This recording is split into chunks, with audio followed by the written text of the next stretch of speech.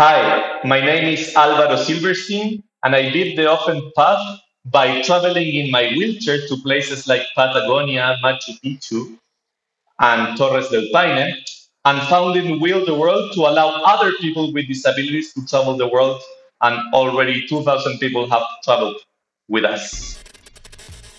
Welcome back to the Beat the Offen Path podcast. And guess what, folks? It is episode 100. Beep, beep, beep, beep, beep. Why did I do the air horn sound effect instead of just putting it in when I have the sound effect on my computer? I don't know. But that's what kind of episode it is, so I'm going to clap for myself. Woo! Yay! Again, I could have just put that sound effect in there. Anyways, we got a great show for you today. Alvaro Silverstein has a remarkable story to tell. This man was born in Chile, and Alvaro's life was turned upside down in a car accident that left him paralyzed. He soon witnessed the ways in which the world can be inaccessible to people with disabilities, making travel difficult or even impossible. So he made a personal journey to Torres del Paine National Park in Chile, and his feat attracted media attention, leading him to the idea of starting a company and a service to help others with more accessible vacation, travel, and adventure tours. His company, Wheel the World, has received millions in funding so far and has been featured on a lot of major media outlets. And he helps people like himself reach destinations that they never thought possible. He sells freedom and adventure, and it's just so cool. Oh, and by the way, he found meaning and success in his own life in the process. So I can't wait for you to meet Alvaro Silverstein of Wheel the World. Well, welcome to the show, Alvaro. Thank you so much for joining me. It's a real honor to have you here today. Thank you very much, Ross. Very excited to talk to you. So first up is Machu Picchu, one of the coolest places that I've ever personally been. I don't often get awestruck when I visit a place. There aren't too many places in the world that you visit and you have a magical kind of feeling, but Machu Picchu is one of those places. And this is an experience that I think you can probably understand all of it. So I went with a friend of mine. We were on a crowded city bus. We waited for several hours. We stayed in, I think it's called Aguas Calientes, and we stayed in a really cheap hostel, and then we walked all the way up, and we're just sweating, and it's such a difficult path up, and then two things happened that were kind of funny. One is you see the locals, the Inca people, they're just running up and down this trail. So we're like, and they're just running up and down like it's the easiest thing in the entire world. And then we get up to the top, and then you see a whole bunch of tour buses that just show up at the top. And I thought, oh, man, like I didn't even know that was possible. Of course, I think we had a better journey, but as soon as you get to the top of Machu Picchu, it is just mind-blowingly awesome. But of course, doing it the way that you did is even more incredible. So tell us a little bit about who you are and how you came to your mission. Yes, so my name is Alvaro. I am 37 years old, and I am originally from Santiago, Chile. And when I was 18 years old, I was part of a car accident. And since that moment, I have paralyzed my body from the chest down. I partially move my arms, and I don't move the fingers of my hands. And of course, it was a very tragic incident, and it was very tough to accept it. But I was very lucky with having a lot of support from my family, from my friends, and since that moment, I started to reconstruct my life again. And and travel always, since I was very young, was very close to my heart and very important for me. And while I was gaining independence and getting to understand how was my new life after my accident, I realized that it was possible to travel, even having a severe disability as I have, but it was always also very challenging and very tough, given that the industry and the world hasn't been designed for someone who uses a wheelchair and can navigate the world. Um, and, and what happened is that once I started talking with a good friend, his name is Camilo, today is my co-founder at my company, it's called Wheel the World. And we get to the idea of planning a trip together with other three friends to a very famous national park in Patagonia in the south of Chile that is called Torres del Paine. Okay, this is a beautiful place that you You hike for 5 days through the mountains of Patagonia, looking glaciers and lakes. And I always dreamed to visit this place, but of course, given that I'm disabled, I said this is impossible for me. Camilo encouraged me to figure out on how to do a trip together, and we realized that there was like zero information of accessibility of this destination, that nobody else in a wheelchair did the trip that we wanted to do. And long story short, we did it. I became the first person ever in a wheelchair to complete the W trek in Patagonia. We needed to figure out on how to do this trip. Camilo did a scouting trip to find the accessible accommodations, how we will move around. We bought a special hiking wheelchair that allow us to navigate these trails. And the trip was amazing. It was beautiful for me, for my friends, also for the people who work for the travel industry in Torres del Paine. And afterwards, our story became pretty viral. We were in the news. In this, at that moment, I lived in the Bay Area, so and I was studying at UC Berkeley, and Berkeley did a lot of PR. So, for example, the San Francisco Chronicle wrote an article about our trip. Mark Zuckerberg posted a trip about our story. Um, Wow. and this viralization of our story made that many people started reaching out saying, "Oh, how cool that trip that Alvaro did. I also have a disability. I also want to explore Patagonia." And with Camilo, we started organizing this trip to other people, realizing that we could also impact other people on making their dreams happen in terms of travel.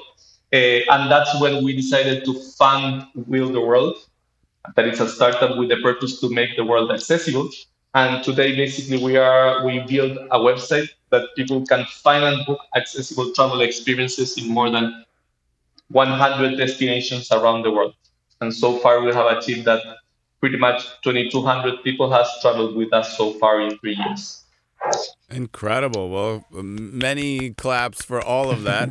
Very impressive stuff.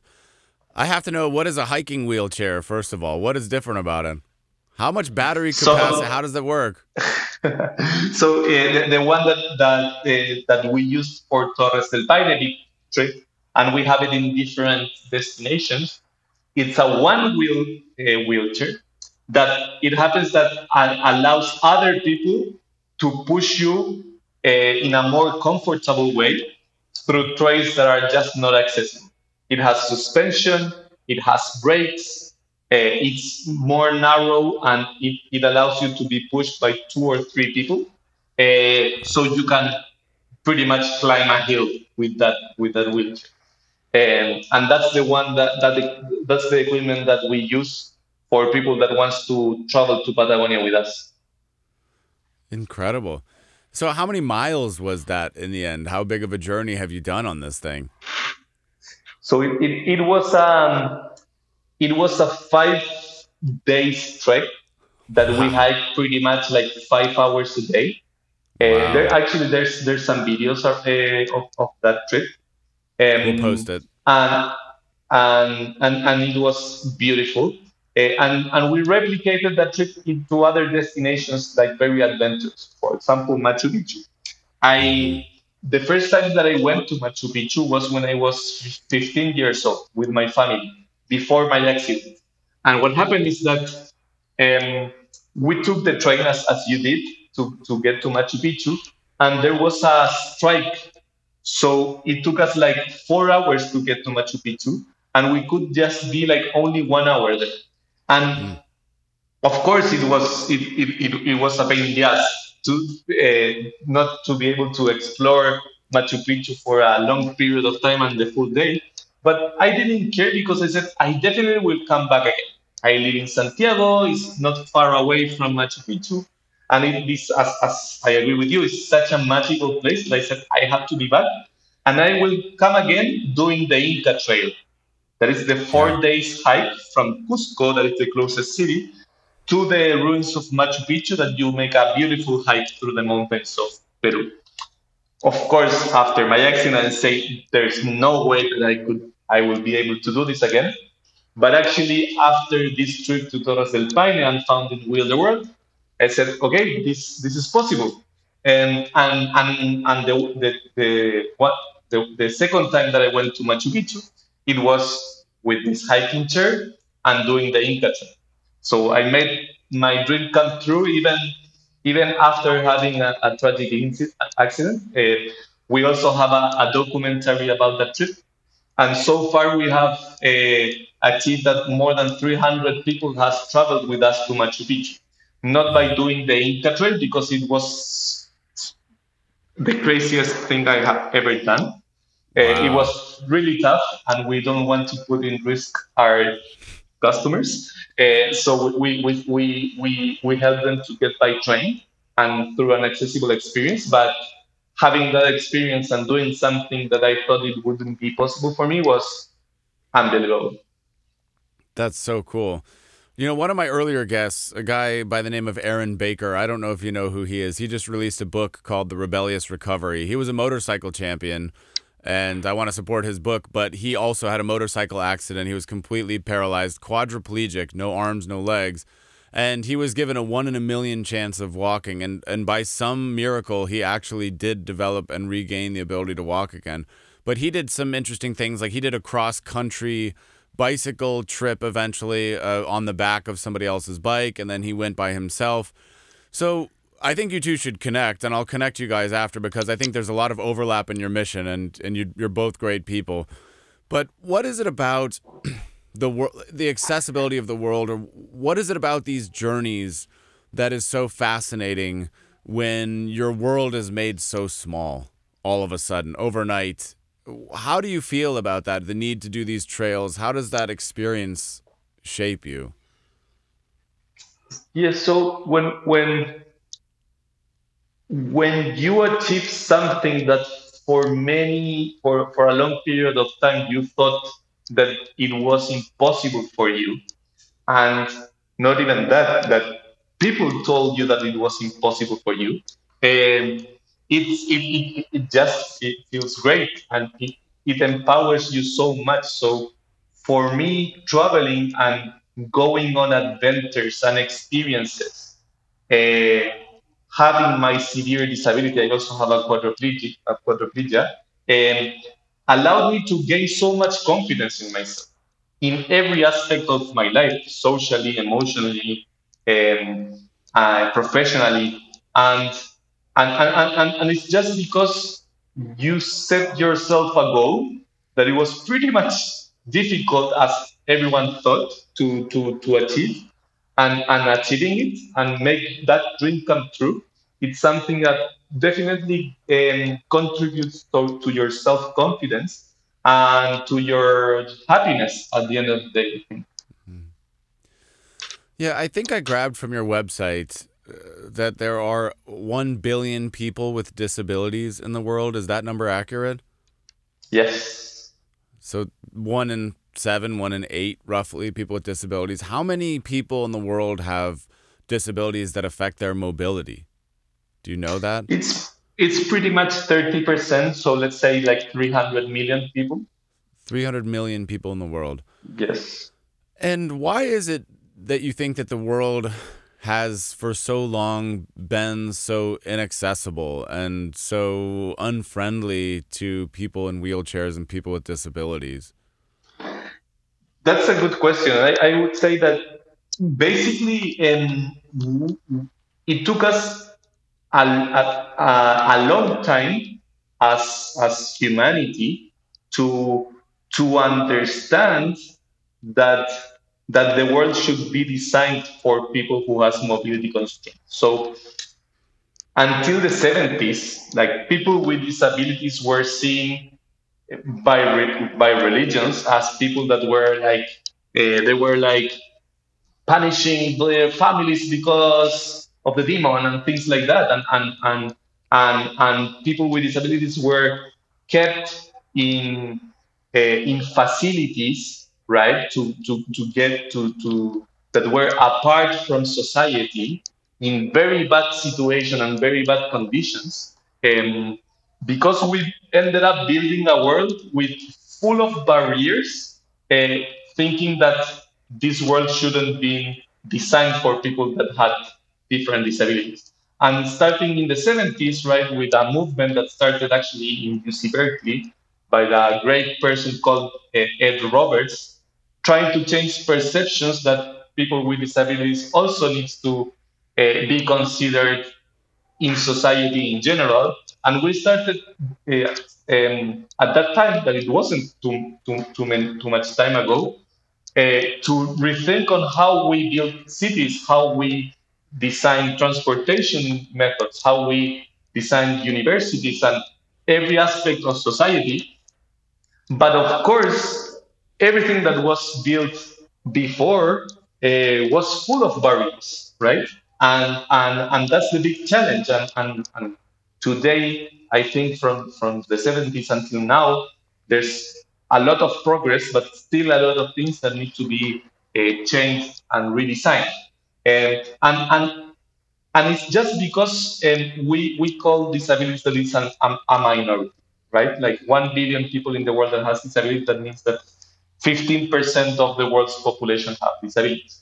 But if you consider our families and companions, so for example, my girlfriend, we live together, and if we go to a cafe close to our apartment, and it's not accessible, she also suffers. That means that there's at least 1 billion extra people that they don't have a disability, but they also need accessibility and inclusion, right? And what we also like to discuss and to say is that disabilities at the end of the day is the only minority that actually is not a minority, because all of us will be part of sooner or later because of aging, right? It's just Yep. that some of us get to this community earlier than others, but at the end of the day, all of us will have a disability at some point in our lives. That's so true. And we have this strange obsession with youth and health in our culture. We have such a terrible relationship with aging and all of these natural processes. We think if you're under the age of 25, that is the ideal. That's the human being. Everybody, when you're elderly, if you've got disabilities, forget about you. You don't matter. You're not the one that we're trying to sell to. Why do you think that is, that we have gotten to this place in our society? I mean, you said it's improving, but obviously there are still a lot of prejudices out there. Yeah, and I would say it's biases that we built regarding like past experiences. But the reality is that the world is changing fast, and humanity is changing fast. And today we will live until 120 years old. That's the life expectation for 2030, right? And when we and our conceptions and our biases are considering that life expectation is 70 or 80 years old, right? But that's not the reality moving forward to what's the world that we are living in. So I think it's just biases that human beings we all have, and we need to challenge ourselves to think outside of the box and outside our our our common beliefs to not to be more inclusive. Yeah. I think everybody on earth, like you said, we're all going to be part of this group sooner or later, no matter what we do. But I think everybody, no matter where they are in their life, they can relate to a moment where something major changes in their life, something negative. Maybe they lose a job, or they get kicked out of their house, or something bad happens, or they get in an accident. Any kind of thing can happen to somebody, or you lose a loved one. And it's easy to go into a state of depression and to feel really bad. And of course, we can know that, oh, somebody else has it worse than me, but we still feel sorry for ourselves.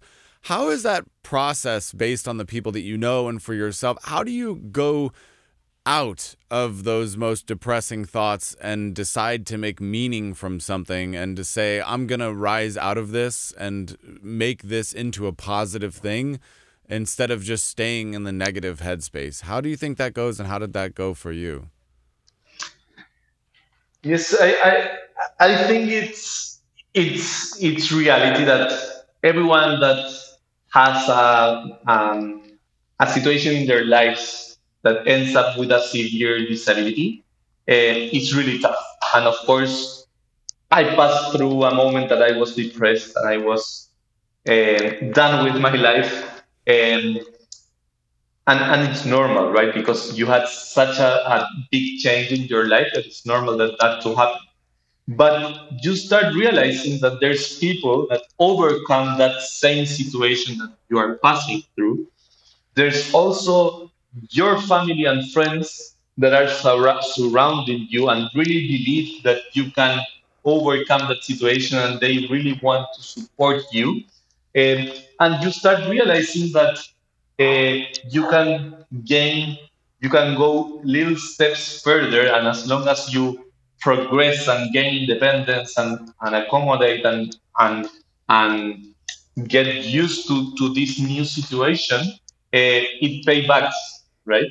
It paybacks, and in my case, to be super honest, for 1 year or 2 years, I was pretty depressed, and I was pushing to gain independence with rehab, with getting back to a normal life, going back to university. I wasn't doing it because of me. I was doing it to satisfy my family, so they don't feel bad about me, right?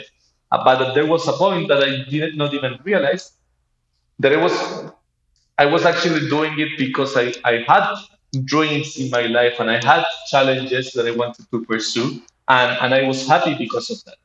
And it was a transition between the like being depressed and being seeking the life that I wanted to seek. And that I'm happy and I'm grateful of that people that supported me to push myself to reconstruct my life at the end of the day. That's excellent. Were you always entrepreneurial at heart, or was this your first foray into entrepreneurship? I was a wannabe entrepreneur, pretty Wannabe much. yeah. That's Yes, like I me, come from though. a I come from a family that I'm the youngest of four brothers, and my three older brothers they are entrepreneurs. Also, my grandfather. So, entrepreneurship was part my of my early life, and and I wanted to become an entrepreneur. I studied computer science engineering, and I saw that I had some skills to lead and to find opportunities. And at some point, I realized um, that if I started my own thing, would will definitely be related to solve problems for people with disabilities. Because I was looking for opportunities and identifying opportunities all the time, uh, in the disability aspect and context more than anything else. And also because I felt that it was a good way to contributing to and giving back, given that I felt pretty lucky in terms of how I overcome my personal situation.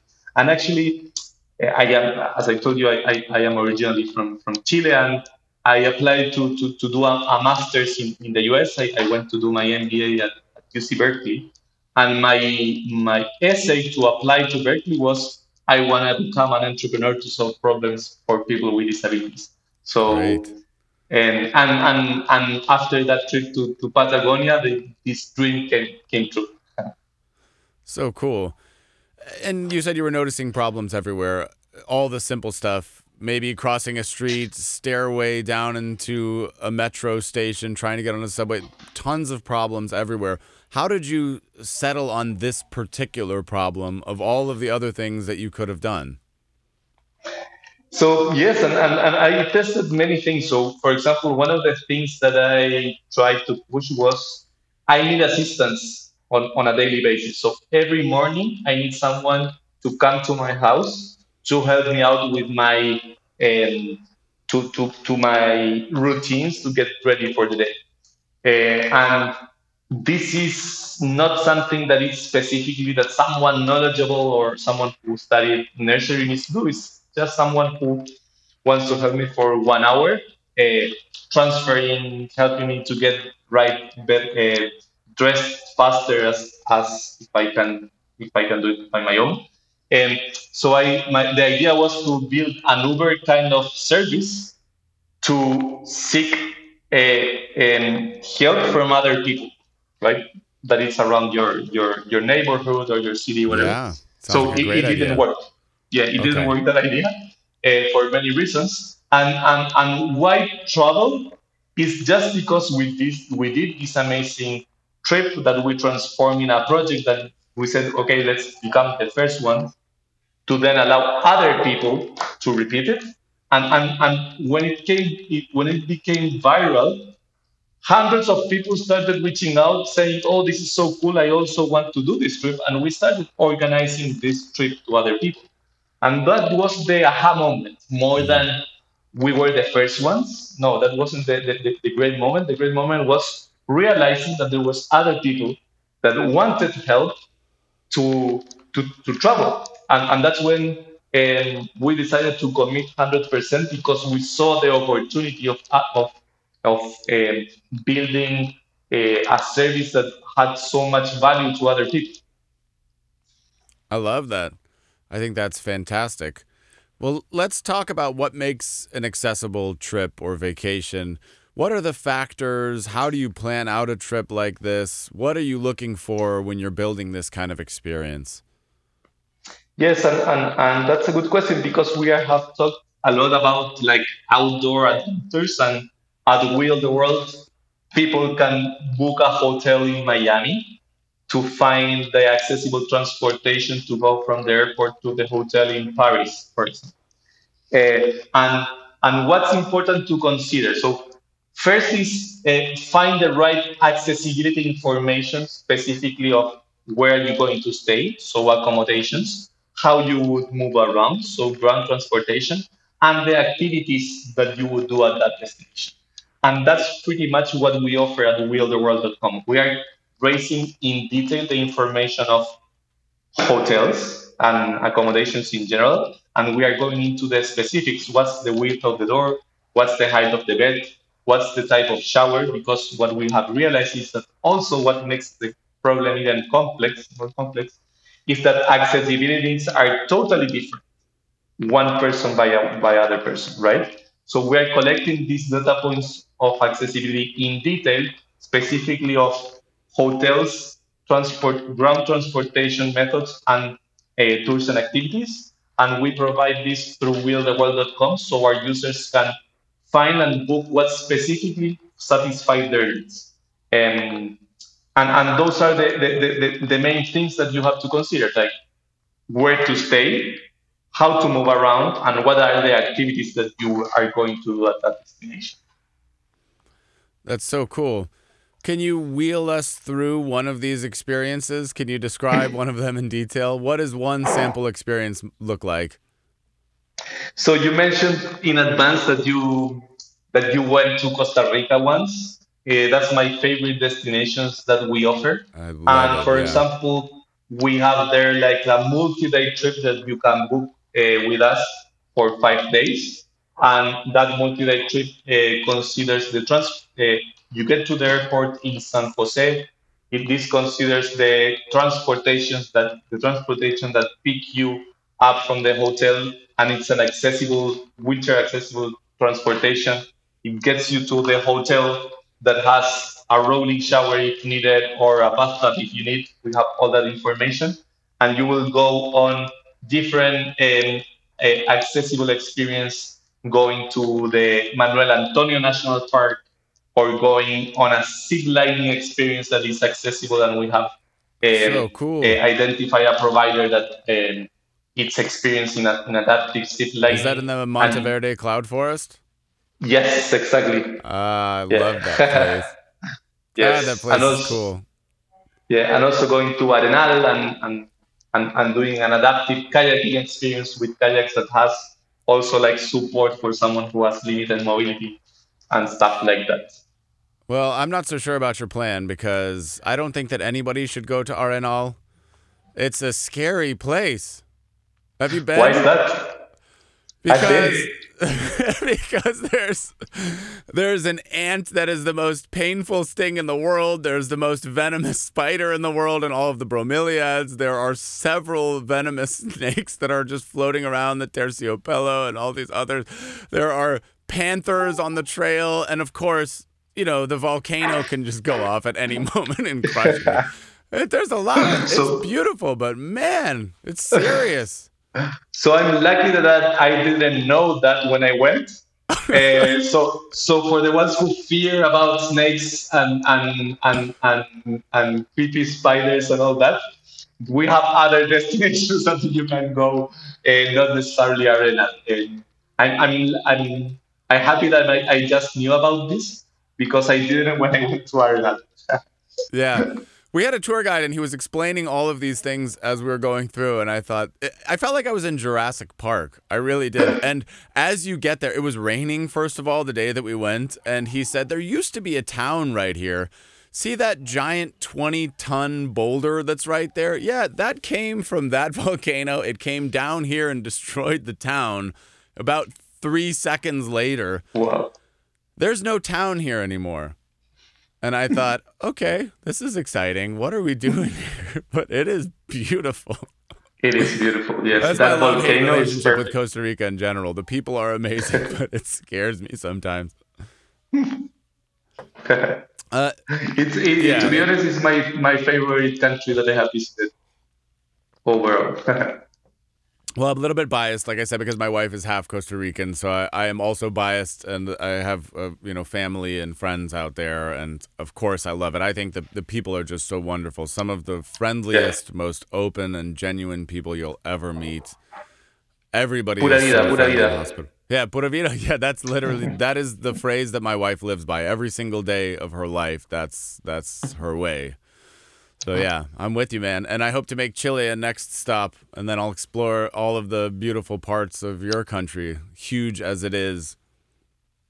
Be my guest. Let me know, and I can show you around. What's your favorite part of Chile? What's your favorite trail or site or thing to see? So I can tell you my three favorite places. Okay. The first one, Patagonia. I mean, that's my favorite one. Is such beautiful the nature, the rainforest, the lakes, the glaciers. It's unbelievable, and how remote and unexplored it is.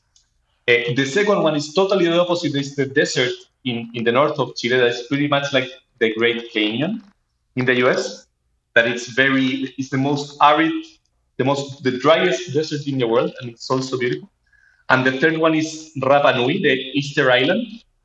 So Oh the yeah. island, the Polynesic island, that is the Hawaii of Chile, Right.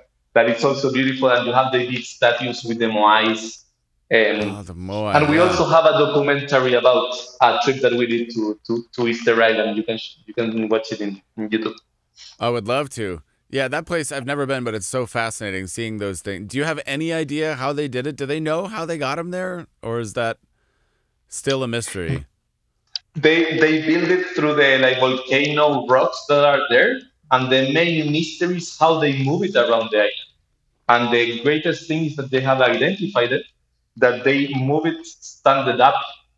So they move it like they put some bases with um, I don't remember how, but they move it with a structure in the base so they can move it standard up with ropes and stuff like that all around the island. So crazy stuff. So crazy. Okay, I gotta plan a trip. That'll be the next big trip. I would love to come out that way. So cool. And I assume that you do these types of tours as well with your website. Obviously, Yes, that would make the most sense, right? yes. We started with Latin America like as a focus on during 2018 and 19, and we made many people from the US traveling to Latin America. And then we expanded to destinations in the US. So, and also Central America. Today, our top five destinations are, and also Europe, our top five destinations are New York, Paris, Hawaii, Maui in specific, Costa Rica, and Cancun in Mexico. Those are the top five destinations that today we offer. And 2 years ago, before the pandemic, was Chile and Peru. So cool. So let's talk about you talked about virality and how that gave you a boost and gave you a way in and proof of concept. But you've had a lot of external success at this point. You've raised what was it, $4.6 million in funding the last time I saw. You've also been featured on Lonely Planet, major news outlets. How has the media and PR, how has that been a part of the success of your company? I think it always helps, right? Um, because at the end of the day, what you do, it's tough to spread the word on a service, even when you are like targeting a segment that is people with disabilities. Uh, it's tough to many times people say, "Oh, why I didn't hear about this for so much time?"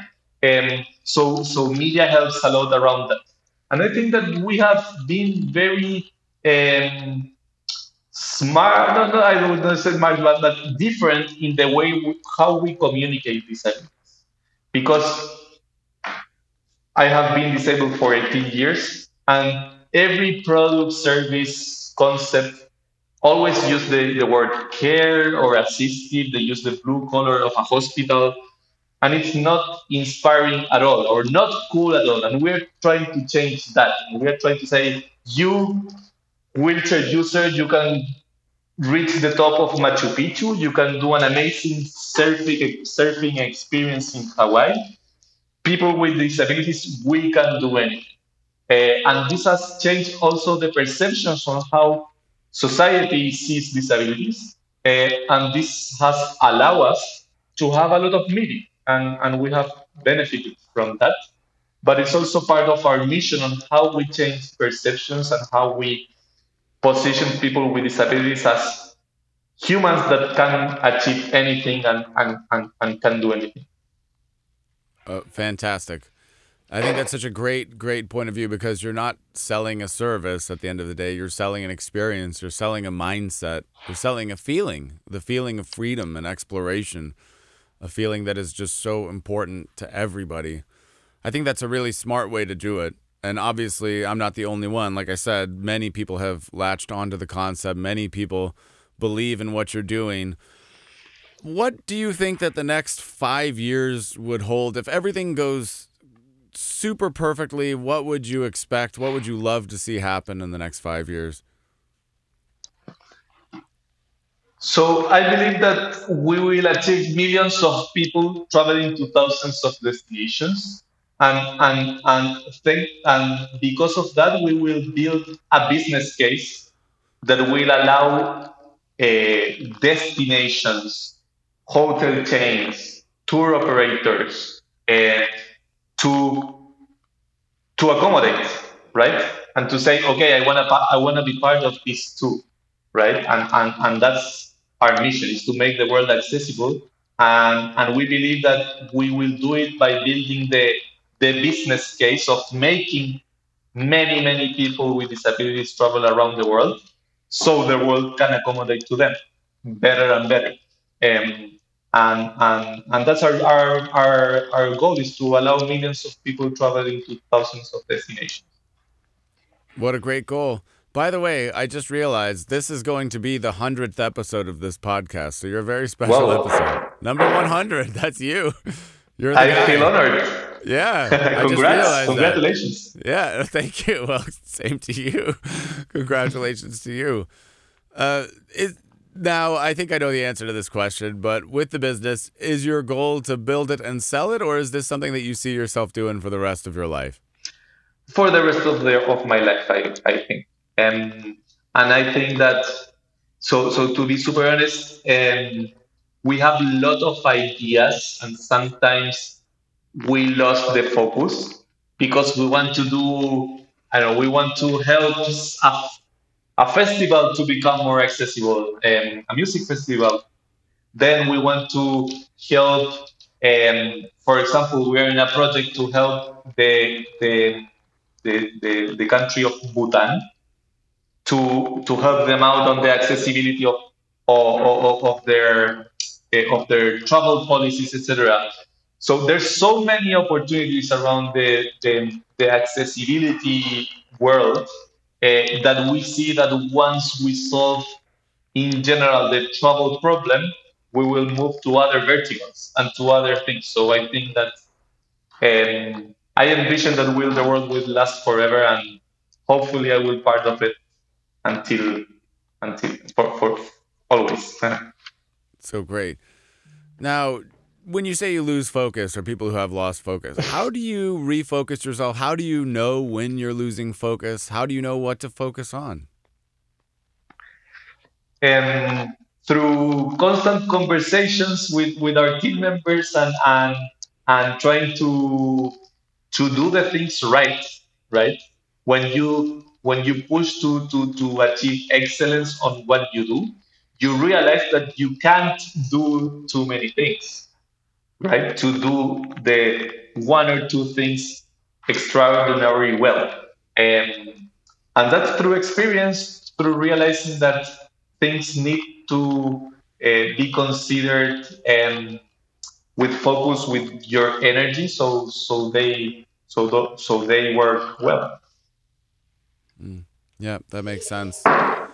So, of all of the things that you have done, what has been the most rewarding so far? What has been the best part of this entrepreneurial journey for you? At the end of the day, is receiving positive feedback from the people that are impacted by Wilderwood. That's the most rewarding thing.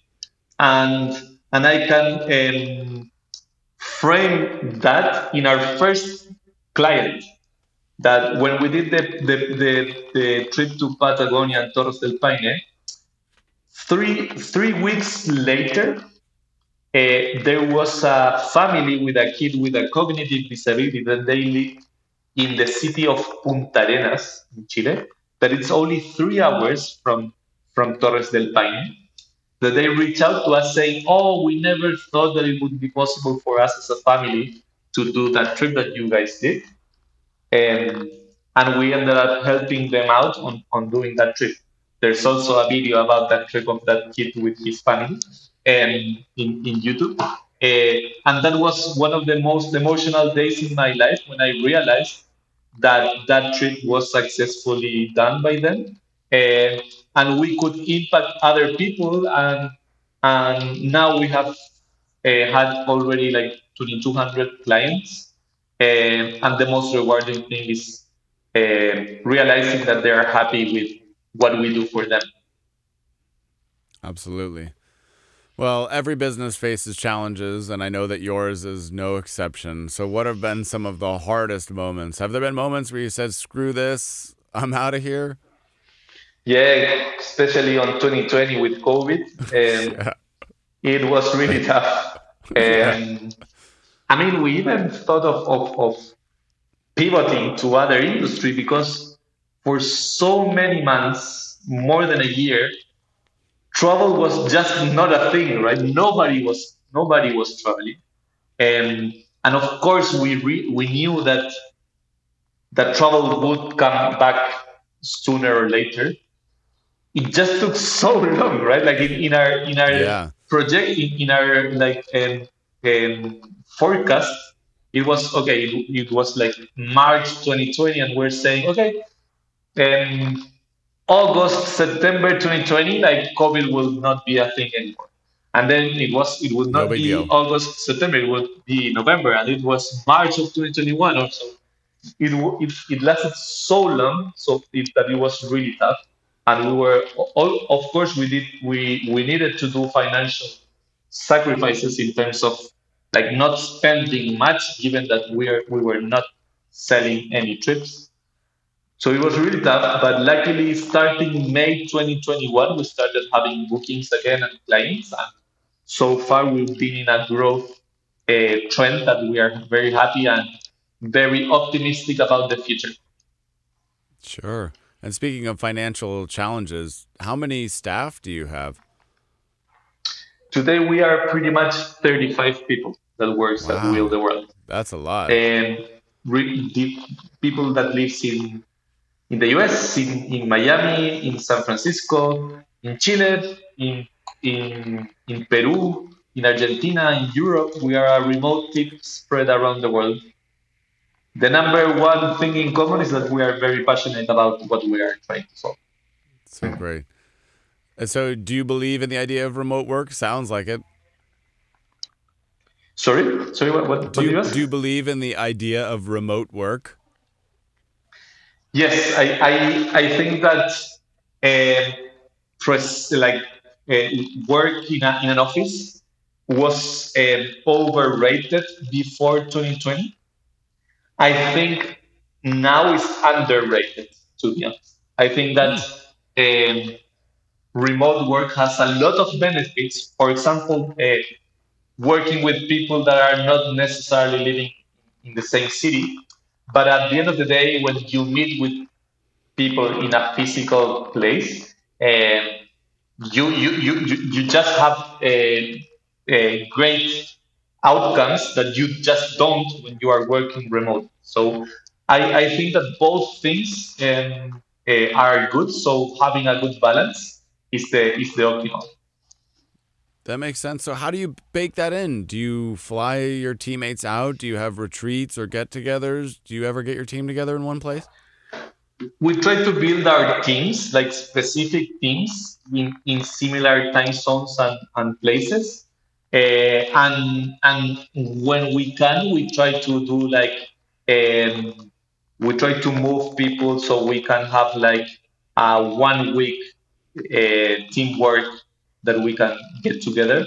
We haven't achieved that all of us get together at the same time and same place, and it's too expensive for us at the moment. But that's also one of my dreams in the middle term. Yeah, it's of course the irony that you plan these vacations and experiences for so many other people, and in the end, maybe you need to plan one for yourself, for your team. Yes, Maybe in a yes, year or yes, 6 months when things calm down a little bit. Maybe you'll plan a yes, trip and yes. it go somewhere else. It could be a great experience, but I think you're right. That that would be I amazing. think in the right doses, getting together physically makes a lot of sense, and that energy makes a lot of sense. But saying to somebody you have to be seated in this particular spot for 8 hours every single day seems to me to be very foolish when we know about how people work and what they need to do a good job. My team is all Yeah. remote, all of my marketing people from around the world, and I love them, and I couldn't do anything without them. So, but it also depends on what kind of person you are. If you're a digital native or if you're used to these tools. Since I was 13 years old, I just turned 36 myself. I was always collaborating with people from around the world and programmers groups and IRC and chat rooms and all of that. So I've been doing this forever.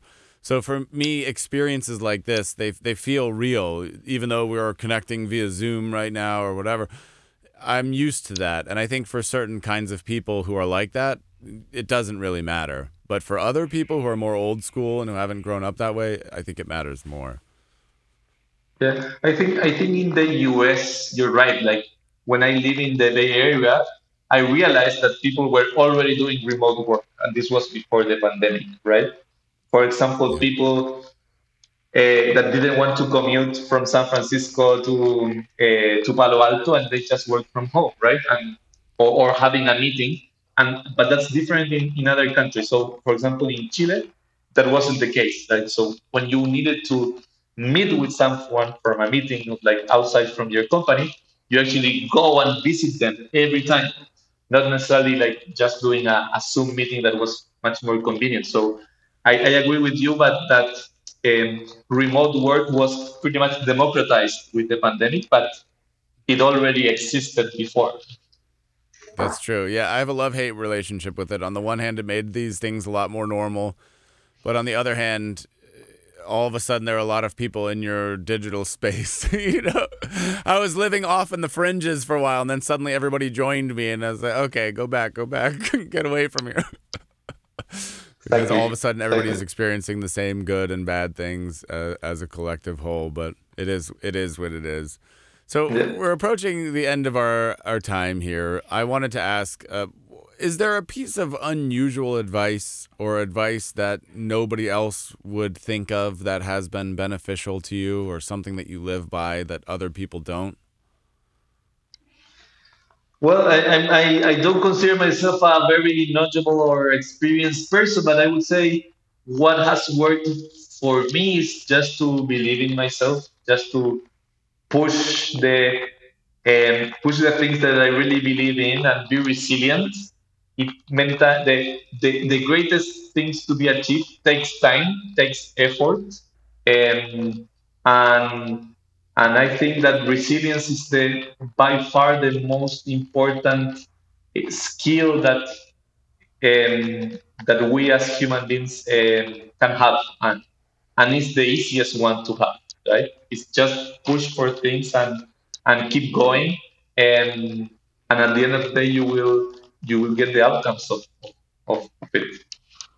I love that. What a great way to wrap things up. Well, as I always do, I like to give the final word to you. Before I do that, I have to know, what is the map behind you? I've been staring at it for those who are watching via video. What are we looking at? So I'm in a co-work space, and this office is called the Sala New York. So the New York office, and I this is like a map of Manhattan. I thought it was New York and Manhattan, but I didn't want to say that and demonstrate my profound ignorance. So I'm glad that you confirmed that. I was like, I better not say Yes, anything. there it is. Maybe, Ah, there we I go. don't know which park is that one, but let's find. Nothing but buildings as far as the eye can see. Beautiful. Yeah, there's the Central Park, as you can see. With one tiny patch of grass. Gotta love New York City. Uh, what do you want to promote? Obviously, the website, wheeltheworld.com. Where do you want to direct people to? I'll let you wrap this up. Say whatever you want to say. Close it out. Promote anything you want to. Where can they follow you? All of that. The rest of the show is yours. Yes, so please go to our website, willtheworld.com, for the people who have disabilities or friends and family. Sign up and invite them to know about us. And also, our Instagram account is very active, Will the World. So you can check us out there. And also, our YouTube videos that are pretty much amazing. I totally recommend about that. Sounds good. You've already told me about a lot of great videos out there. I look forward to watching them. This man is selling possibilities. He's selling freedom. He's selling travel. And what greater cause is there than that? So thank you, Alvaro. I really appreciate you taking the time. It's been an absolute pleasure to get to know you. It was a lot of fun talking to you, Russ. So thank you very much for your invite. Thank you and for your time. And with that, the official podcast is over.